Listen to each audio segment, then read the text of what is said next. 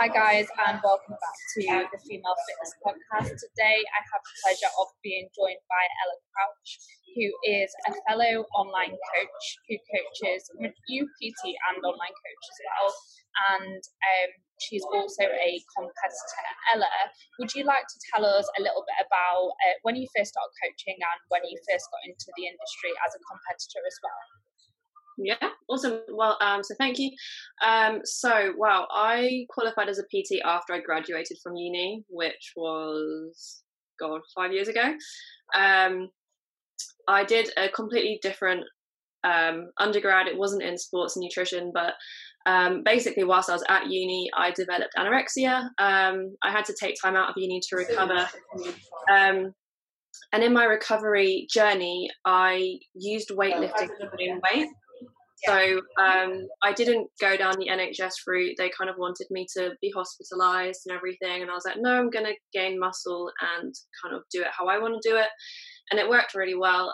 So I managed to go finish my undergrad, and I just developed this passion for weightlifting, like how strong and empowered it made me feel. So then I did my qualification to be a personal trainer afterwards. Spent a couple of years working on the gym floor and personal training, and then it was really last year where I started online coaching. And then alongside that I competed as well, so I'm now going into my second season as a competitor. Yeah, that's cool. And so you've got a fair bit of experience behind you with many different aspects of the industry as well, which is great, as you can also always apply that with clients. So today, obviously, we are going to talk through common barriers to female fat loss and how people might be able to overcome those barriers. So one of the common barriers which females experience is the hunger that they experience around the time of the month. Yeah. Now, first of all, why does this occur, and how can people tackle or get past this barrier? Okay. Well, obviously, so on your period, your body is burning more calories. You do have, your body demands more calories during that time. So what I actually do with my clients is, if they do struggle from really bad cravings and PMS, I just give them some extra cravings that week, and I encourage them to, realize that it's okay that you're having these cravings. That's if they're really bad. I mean, sometimes when it comes to cravings, you do just kind of have to, it's mind over matter, and you sort of be like, right, okay, well, as much as I'd like to eat the whole packet of Hobnobs, I really shouldn't. It does come down to that willpower. And I think when I was in my mid-20s, I struggled from really bad periods, like really heavy periods and really heavy, like bad cravings. And I did often use it as an excuse. I'd be like, okay, well, I'm on period, so I'm going to literally demolish the kitchen. And then obviously a week later, you feel really bad. And you've gained several kilograms. So yeah, I have been in that position, and I've struggled with really bad cravings on my period. So another way of tackling that would be to actually be like, okay, well, let's actually see if we can reduce those through lifestyle changes, reduce the actual PMS itself. But yeah, I mean, I would potentially look at adding in some extra calories around the period if someone's really struggling. Yeah, I also think sometimes it can almost become a little bit of a self-fulfilling prophecy. Like, if people think that they're going to experience hunger around the time of the month, it can almost be worse than it actually is. And because they've expected it, it's so much worse than it could have been. So I think it's important for people to recognise that there's no one size fits all with that. Like, for example, I don't really get hunger around the time of the month. So for me, I don't need that calorie increase, and actually I can just continue to create a bigger deficit because I know that I'm going to be expending a little bit more energy. So great, it's a bigger calorie deficit. So if you're someone like myself, you can just, there's no harm with continuing to just push for fat loss and not having that increase in calories. But like you said, for somebody that really does struggle with PMS, it might help them to have that increase to help with adherence so that they can actually stick to the process, as opposed to thinking, F it, I'm just going to have the whole pack of hobnobs. Exactly. It's to do with adherence. I wouldn't really add the carrots in because they need it, like they really, really need it. It's more to help them adhere to the plan, to not feel guilty if they do want a bit more chocolate or a biscuit on that day. And it's much better to have that controlled calorie increase. It might only be 100 or 2 calories, which satisfies the person, but that's so much obviously more productive than trying to resist it and then blowing out on like 1,000 calories. Yeah, definitely. But I agree with what you said, that sometimes like you tell yourself it's going to happen, like, oh, okay, I'm due on next week, so I'm going to start getting hungry. But yeah, you can't think like that.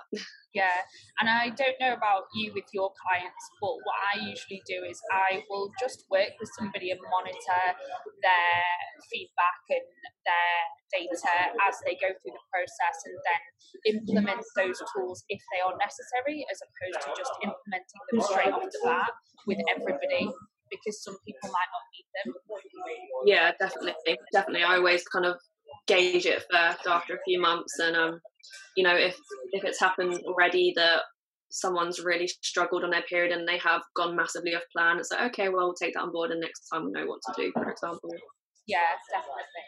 And so another thing that people generally tend to struggle with is that they are really hardcore and really consistent through the week, and then when it gets to the weekend, shit hits the fan and they sort of throw their diet out the window, and then they feel like they're working so hard because they're being so consistent through the week, but at the weekend they're sort of blowing out, and they don't necessarily realise that, and that's a very common issue with people. How might people overcome that?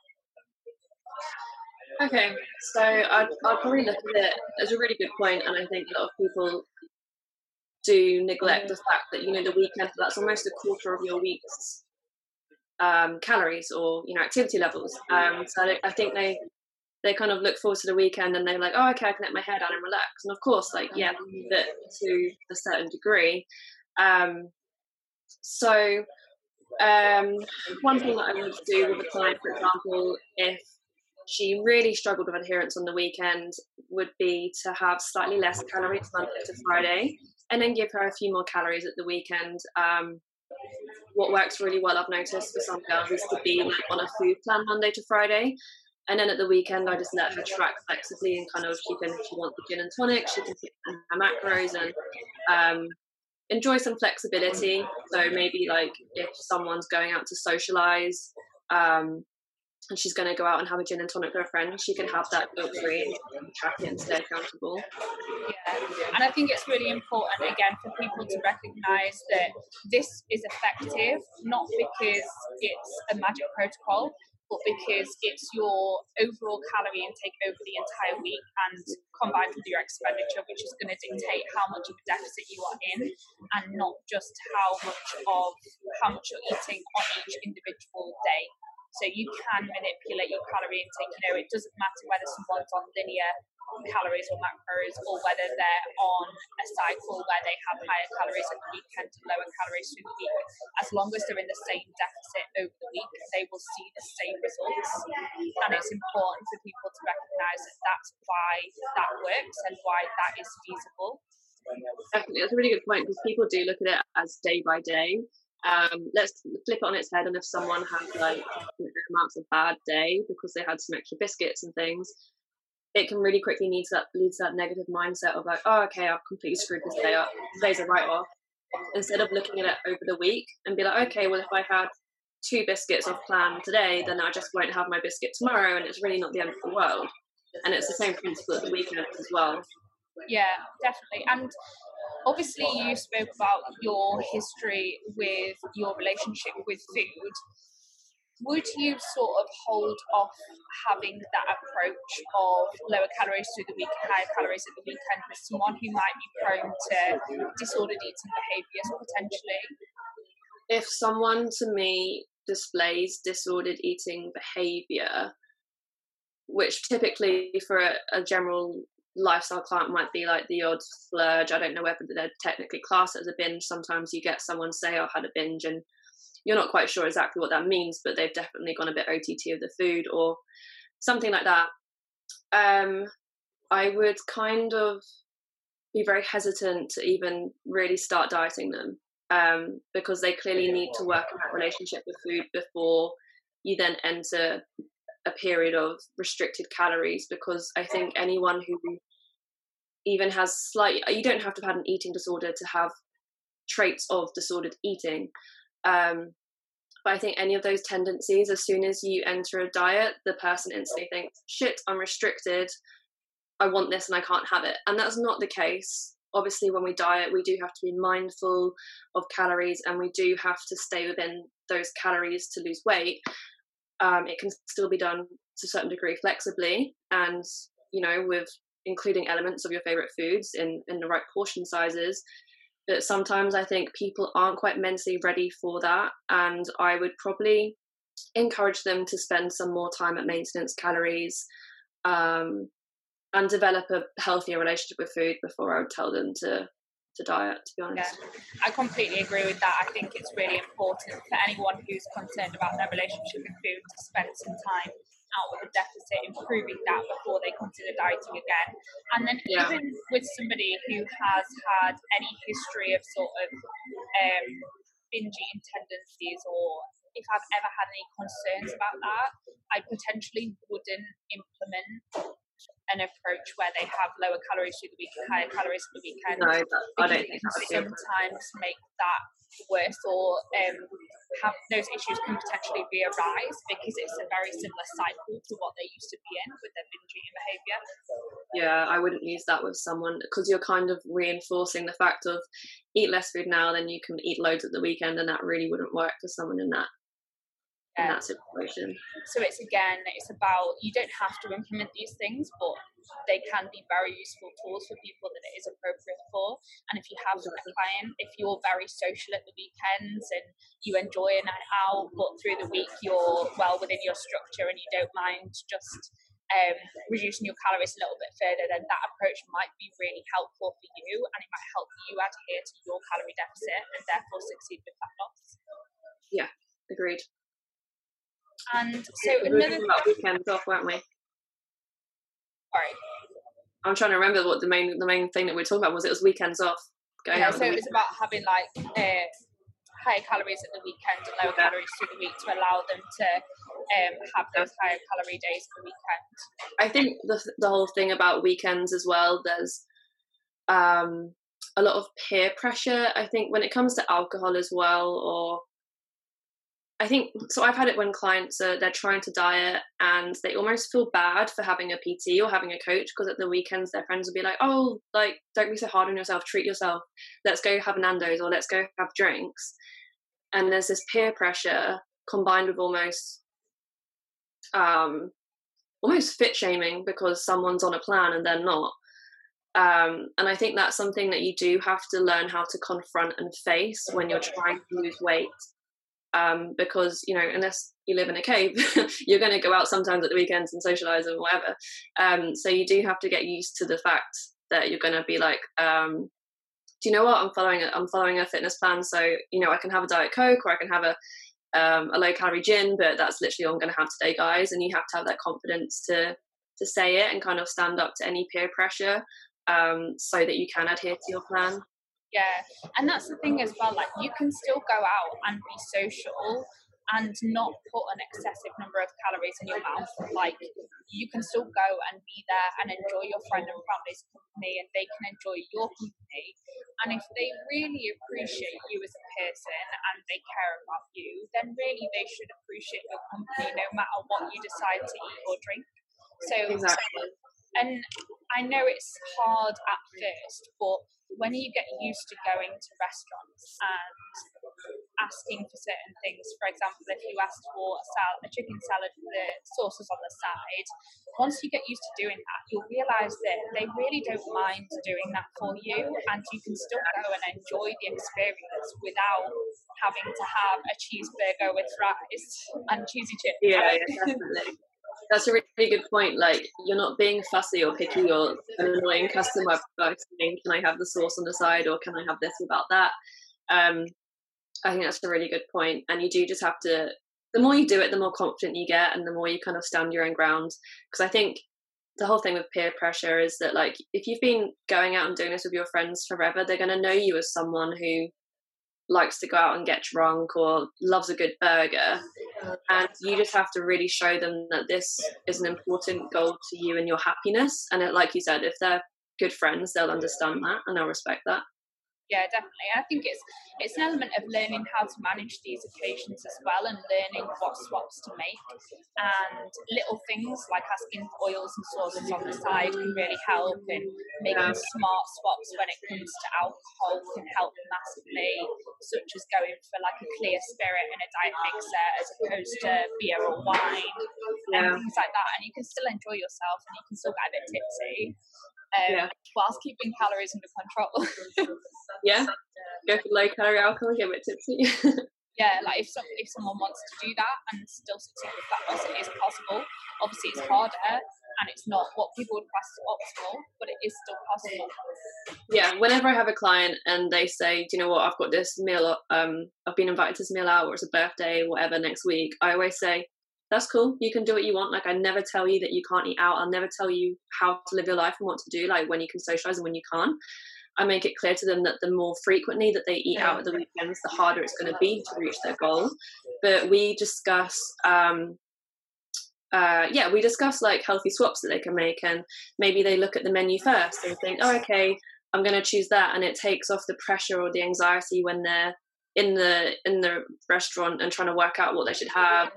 And we discuss, healthy swaps, like you said, and it can really be an enjoyable thing. It doesn't have to be a stressful thing. It doesn't have to be excessive calories.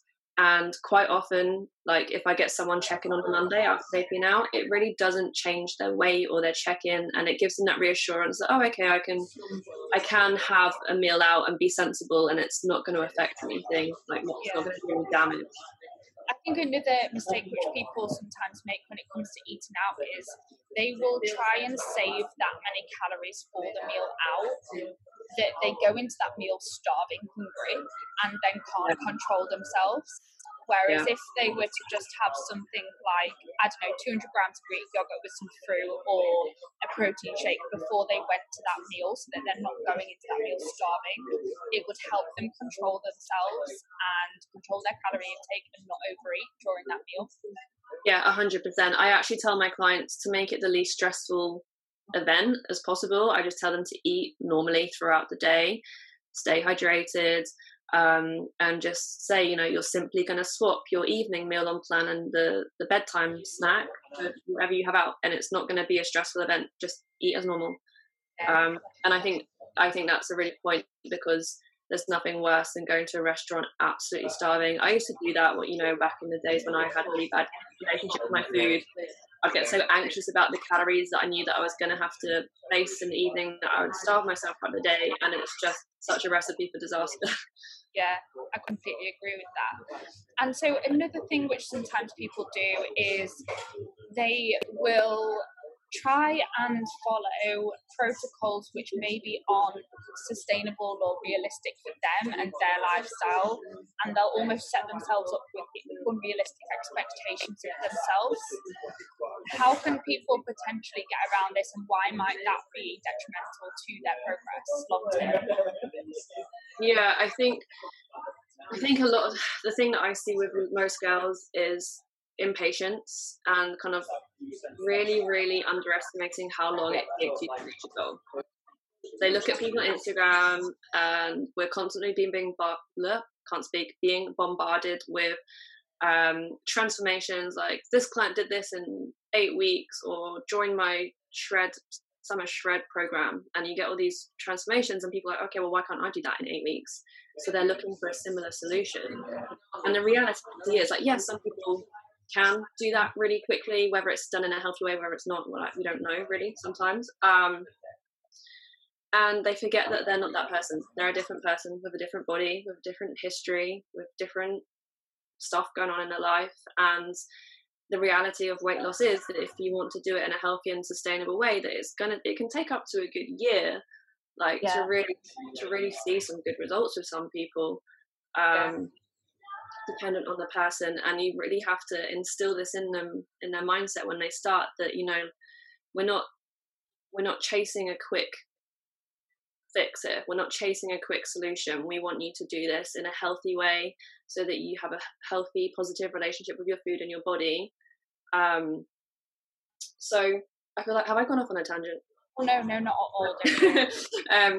So that's probably the first thing that I do with a client is, talk to them about the realities of weight loss, and discourage them from using social media too much. To be honest, I think social media is a great place where you can see what other people are doing, gain information, be motivated by other people's results, but you can also look at what they're doing, try and apply it to yourself, and it's just not appropriate for you. Yeah. Like I said at the beginning, with people who might experience unhealthy relationships with their food, binges, whatever, if you know what someone else is doing really, really might not be productive for you to do as well.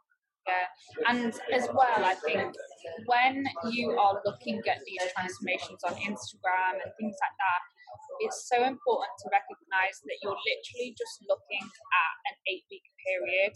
You have no idea what went on during that 8-week period mentally. You have no idea what happened after that 8-week period. Did they sustain those results? Did they end up in a worse position than when they even started? Were they actually happy throughout that process? There's so much that goes on that you cannot see from looking at someone's transformation picture, no matter what's written in the description. No matter what's in the description. Yeah, you have no idea what's gone on, and like the amount of transformations I've seen where I've known the person behind it, and there's been so much more to that. It's just, you can't take everything at face value. You have to take social media, especially with a pinch of salt. Yeah, definitely. I definitely agree with that. So I think when we go back to like setting unrealistic goals as well, like you see what other people achieve and you try and set that for yourself. And I think you have to remember what someone else's goal might make them happy, but it won't make you happy. They take the example of wanting visible abs or something because, I don't know, maybe you follow a competitor. That's a classic example. Realities of getting that lean, you know, there's a lot of compromises that you have to make. Yeah, both vouch for that without competing. There's a lot of compromises, and it's not a sustainable long-term look, which again is something that people don't understand. You don't have abs all year round. It's not healthy to do so. Yeah. So kind of realizing that and setting a goal which is appropriate to you, your lifestyle, your values, your priorities, because quite often what happens is someone starts dieting and then they realize that, you know, you can't go out every weekend, you can't eat out every weekend if you want to get the results, and they start to lose motivation, they start to stop adhering to the plan, and it's like, okay, well, maybe your goal, maybe this isn't the right goal for you, maybe abs isn't what you should be aspiring to. That's just an example. For that reason as well, to help people set realistic expectations of themselves and realistic goals. I think before you embark on any sort of like fitness journey or journey to change your body composition, it's really important to actually sit down and literally write down your goals and values. What do you value in your life? Like, what are you willing to sacrifice? What are you not willing to sacrifice? And then base your goals off of those values and what you ethically really believe in and what you value in your life. Because then your goals are going to be realistic and you're not just going to be sort of setting yourself up for failure because you've already recognised, right, I'm not willing to sacrifice my nights out. So therefore, I am not going to be able to get absolutely peeled, and I'm not going to compete in a bodybuilding competition. So, you know, you've got to set your goals in line with your true values, and it's important for that reason to recognise those values before you embark on a journey like 100%. And I think it's also really important to do this on a regular basis because your values and your priorities will change as you change. I had this recently with a client. She came to me, she competed once upon a time. We were in a phase of just establishing a healthy relationship with her food and her body, and she was getting really bummed out because she saw a picture on her timeline come up of when she competed. And she was like, why, like, I really want to get back to this. Like, why can't I, you know, I just want to diet. And I'm like, focus on your values now. And I got her to write down her priorities. And I was like, okay, think back to when you were competing. Does any of this line up? Because at the minute, your values are going out, your relationship, your work, whatever. There's no crossover. So bear in mind that your values change, and that just because you did something once doesn't mean that it's going to be the same goal for you again. Exactly. It's like even as you go through different phases, even as competitors, like when I transition into my improvement season, my values shift massively. And, you know, because of that, we have to accept that we're not going to have visible abs. And we're not going to look the same way that we do when we're on stage, and it's really important to recognise that, and that's one of the reasons that I try and share the improvement season phase to make people aware that what we do isn't sustainable and it isn't an appropriate goal for everybody. So for those listeners that aren't competitors, setting yourself the goal of looking like a competitor is unrealistic. Yeah, the amount of times I hear a girl say, "Oh, I want to look like a bikini girl," and I'm like, okay, are you going to eat like her and train like her and do cardio like her? Because I don't think you want to do that. Yeah, exactly.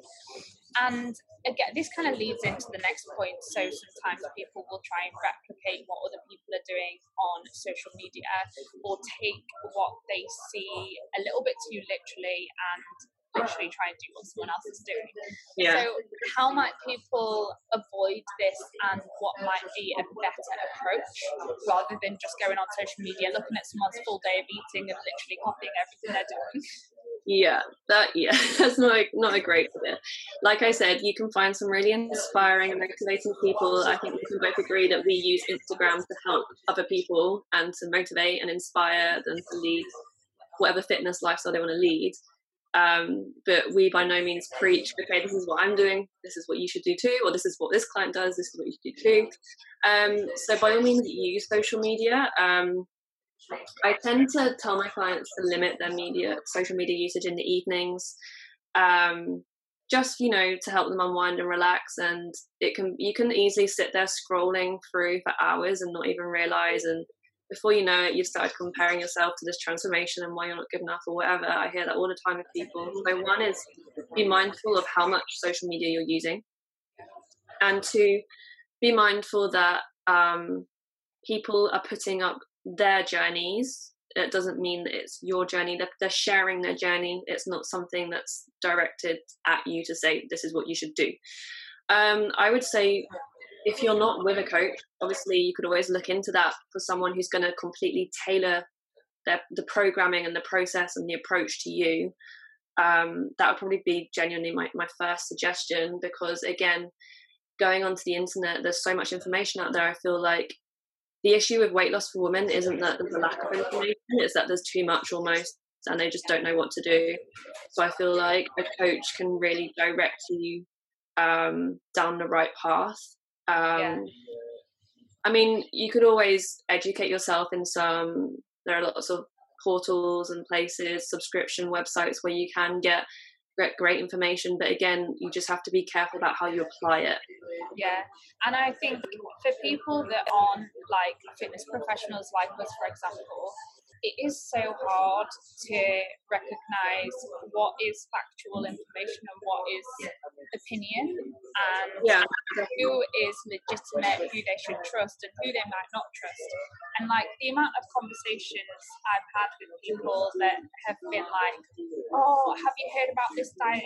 I've heard about how good it is. Like, I don't know, it might be keto or another person's random diet that they've come up with, which has loads of food rules. And I always try and explain to them, all of these diets are based on the same principle of creating a calorie deficit, but to them, they just think, oh, it's this shiny new diet, it must have something about it which is special, and they latch onto that, and they just want to find something which is a quick fix and something which is novel and new and exciting, when in reality, they all boil down to the same fundamental principles, and often the people behind it are just trying to make a bit of money out of something and make something sound exciting.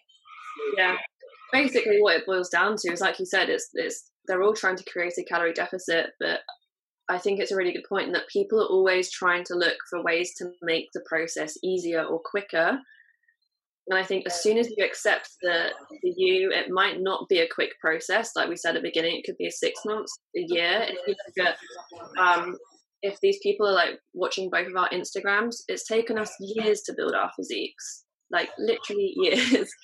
And it's very easy to look at a picture and be like, okay, well, I want to be like that in 6 months. And it's just so unrealistic, and a kind of very immature way of thinking. So yeah, I've forgotten where I was going to go with that, to be honest. I've just had a bit of a mind blank. But I think it boils down to the fact that people are looking for a quick answer or an easy solution. And at the end of the day, it comes down to hard work. It comes down to training hard in the gym. When you're in a diet phase, sticking to it, doing it. When you're in a growth phase, training hard, doing it. And being consistent at that over a decent period of time. That's what it comes down to. And I think people struggle with that concept of, oh, I have to, I have to diet again this week, or oh, I have to go to the gym again this week. It's a lifestyle, which I guess, yeah, a lifestyle is a good word to describe it. I mean, it's not something you can't get results just by doing something for a few weeks or on and off. I think that with a lot of the issues, we've spoken through today, we will continue to speak through. The solution often comes down to making this part of your life and making this sustainable rather than looking to make drastic results really quickly. Well, when your goal is not extreme, such as stepping on stage, the solution often comes to making this sustainable, making yourself able to adhere to the protocols you are setting yourself, rather than shooting yourself in the foot, trying to make progress too quickly, trying to do something too drastic, which is just unrealistic for yourself. Yeah, no, I 100% agree. And I think the whole point of it being a lifestyle, like me and you do what we do because we genuinely enjoy it. That's why we do it. And people struggle, I think, with weight loss because they don't enjoy it. They see the food plan as a chore. They see the foods as boring. They see the training as boring or difficult or hard, and they don't want to push themselves. And I think as soon as you start to adjust your mindset into actually enjoying the process, and it's I don't really like that expression, enjoy the process, because it's very overused and it's not always going to be enjoyable. If you're challenging yourself, it's going to be hard sometimes. But when we're creating a lifestyle, we do something because we like it. So it's about finding a diet that works for you and that you enjoy, cooking healthy foods that you enjoy, finding a training style that you enjoy. You don't have to be weightlifters like us. You could go running, or you don't have to be a bodybuilder. You could do CrossFit, whatever. It's finding what genuinely you get up and enjoy doing each day. Yeah, and finding that middle ground as well, rather than having to be all or nothing all the time. Yeah. And so another issue that people have, and this is not just an issue that people who aren't educated have, it's an issue that everyone has. It's been shown in research that even dietitians underreport their calorie intake, so people struggle with that, and they often think that they're eating a lot less than they actually are. How might people get around this, or are there any methods with clients that you might use to sort of get around this issue? I've used it in the past where I just get someone to download MyFitnessPal and I say, right, for the next 48 hours, I want you to input everything you eat. Because they'll come to you in a consultation and be like, yeah, this is what I eat. I only have a salad, and then I miss dinner, and then I go to bed and I don't know, have a bit of toast, and then that's that really. And I'm like, okay. When they actually input it into MyFitnessPal, it's a very different story. So that's not, I say 48 hours, it could be a different time frame, but that's something which isn't too long for them to, it's a new habit for them to do this. So 1 to 2 days of just remembering to input everything they eat. I find that helps, 1, make them realize what they do eat, but also 2, educate them on, because you can see the breakdown in MyFitnessPal of the calories, the macronutrients, and they can be like, oh God, like, do I really eat that much? Or they'll be like, oh, okay, all this food is fast food, it's not home cooked. And when they see it on the screen, it's kind of like a realization for them. Yeah, I think even when people are tracking on MyFitnessPal, to be honest, it's so easy to still underreport, like missing, for example, if they lick the spoon of peanut butter after they've put the peanut butter on their meals, or they have a bit of their boyfriend's food when he's eating, that those little like licks and bites and nibbles throughout the day can really add up, and people don't realise that. Yeah, so the MyFitnessPal thing, I was kind of just referring to like a 24, 48-hour period where they put everything down. Because you're right, some people, like you can have clients using MyFitnessPal Monday to Friday, for their diet phase or whatever, and they do underreport. And that's where I just have to I look at the data and I'm like, okay, something doesn't quite add up here. And I do just have to go through this conversation with them and be like, okay, let's just go through little things, which I never say like accuse people, but I say, things that could potentially not, they're not being counted and they do all add up, like if you sneak an extra sugar into your tea every time, or nibble on the end of the chocolate bar or whatever. I just think maybe people either aren't aware of those calories, or it's just out of habit and they just need to wake up to the habit. I think it's making people realise that like the calories from those little nibbles and bites can really add up throughout the day, and it can have a big impact on their ability to succeed with fat loss. And at the end of the day, they're only kidding themselves if they don't account for those things. So for a lot of people, it can be helpful to just say, just stick to your meals, do not snack between those meals, and just make them realise the fact that it will have a big impact on their ability to succeed with fat loss if they do that sort of thing on a daily basis. Yeah, no, I agree. That's definitely a very common one. I think sometimes, to be honest, with my clients, if I ever have someone in that situation, it does come down to the fact that, right, well, I'll just have to reduce your calories by another 100 or so and we'll just make the deficit. Because it is a habit change and it does take time. Definitely. And so something else people can sort of struggle with is self-doubt, which often leads to self-sabotage. How might people get around that issue? Yeah, I'm a very, very big fan of mindset when someone's dieting. Obviously, from what I've been through, mindset in general is really important to me. The way that I always explain it to clients is that you could have the fanciest of programs by the fanciest of coaches, which is really super expensive, but if you can't apply the plan, it doesn't matter. And that all comes from your headspace and your mindset. I think a lot of women struggle with the weight loss aspect because they have a lot of self-doubt and low self-esteem, and they don't give themselves the chance to really have a good crack at it.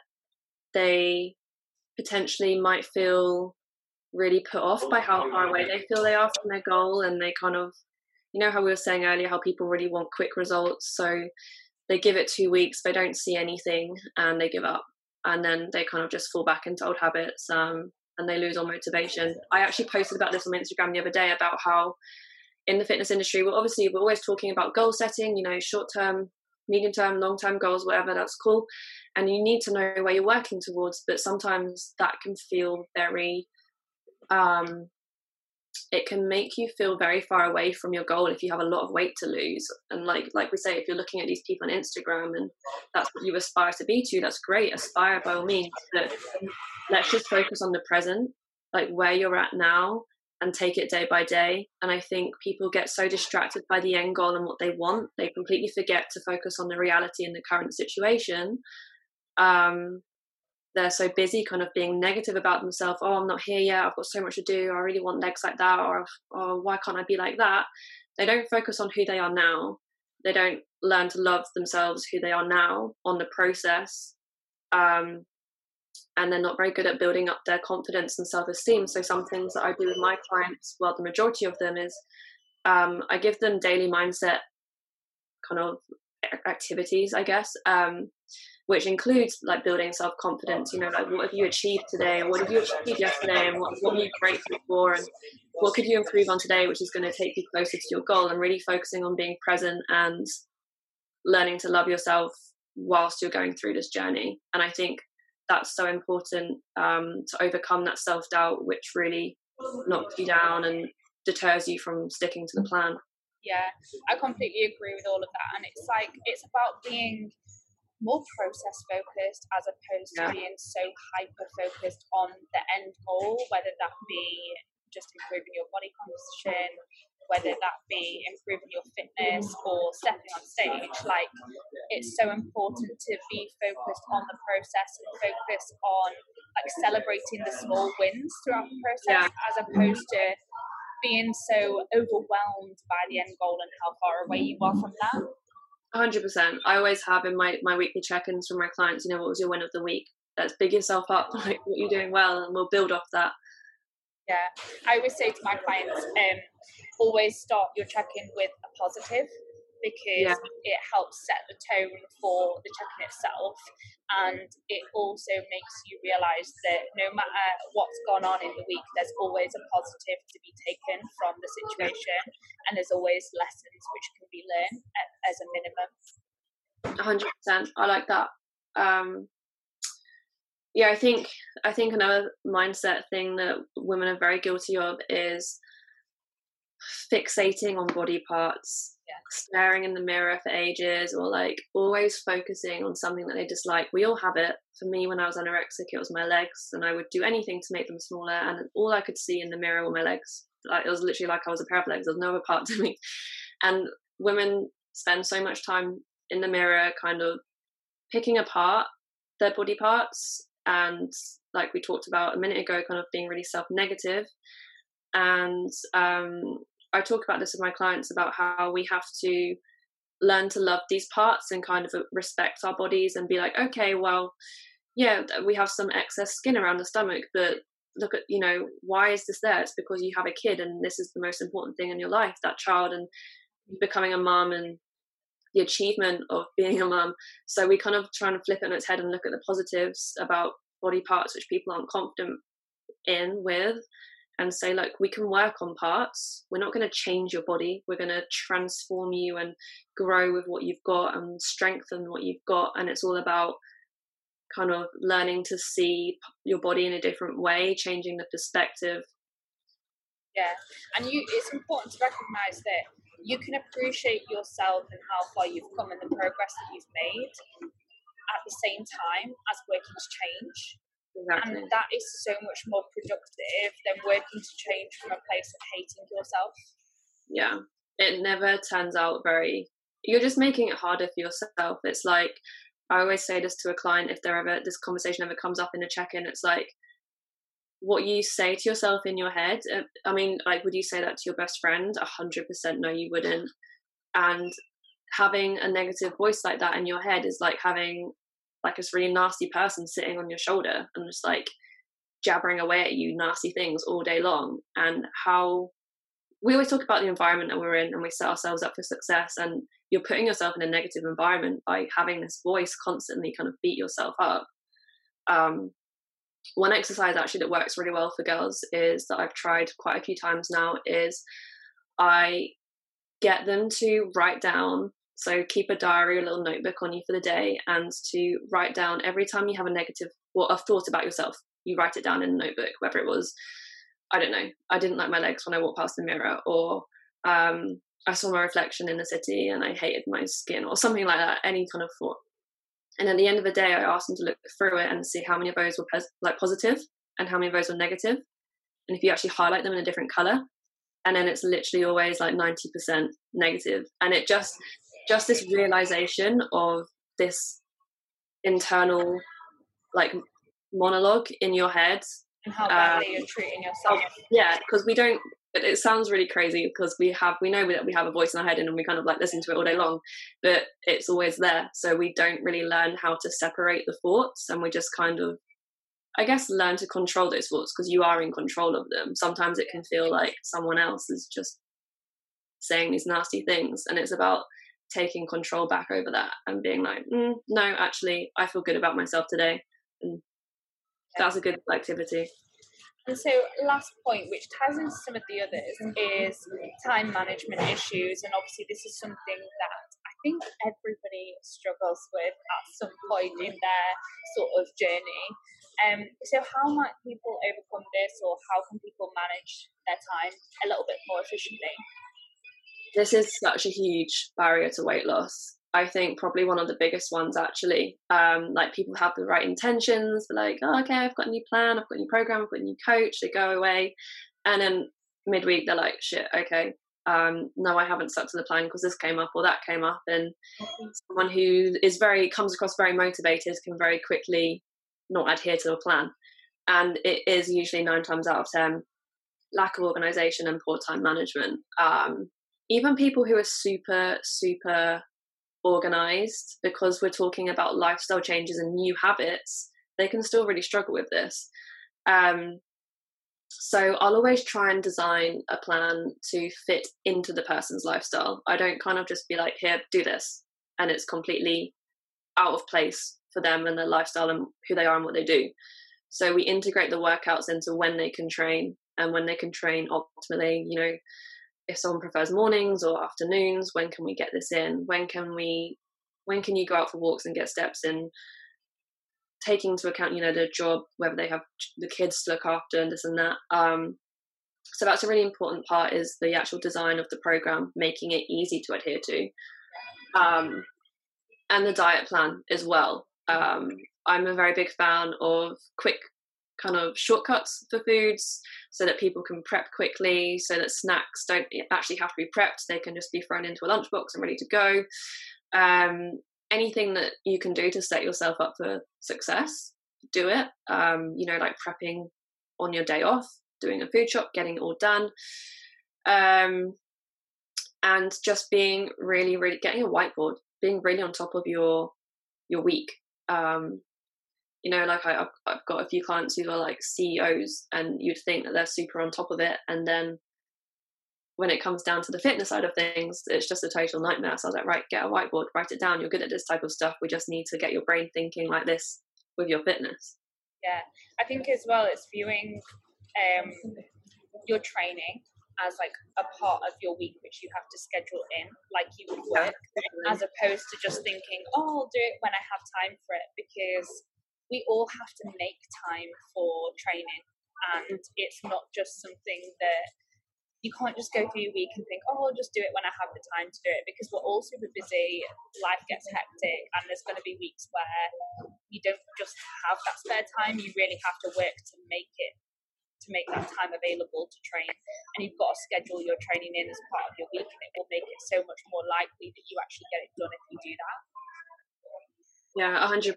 It comes back to when we talked about values and priorities as well. Like, if your goal is important to you, you will find a way to fit in an hour in the gym, a half-hour walk, 20 minutes to make your healthy meals for the day or something. It can take time. It can take a couple of weeks when you're on a new program to really get into the swing of it and overcome any little hurdles with your schedule, your time that you're working with. But yeah, if your goal means something to you, you will do it. Yeah, definitely. So thank you so much for joining us today, Ella. It's been an absolute pleasure. Where can people find you on social media? So my Instagram is Ella_Crouch_figure, and my website is ellacrouch.com. Perfect. I will put Ella's links in the description box down below for anyone who is interested. I would recommend you check out her Instagram. And thank you for listening, guys. I will see you in the next one.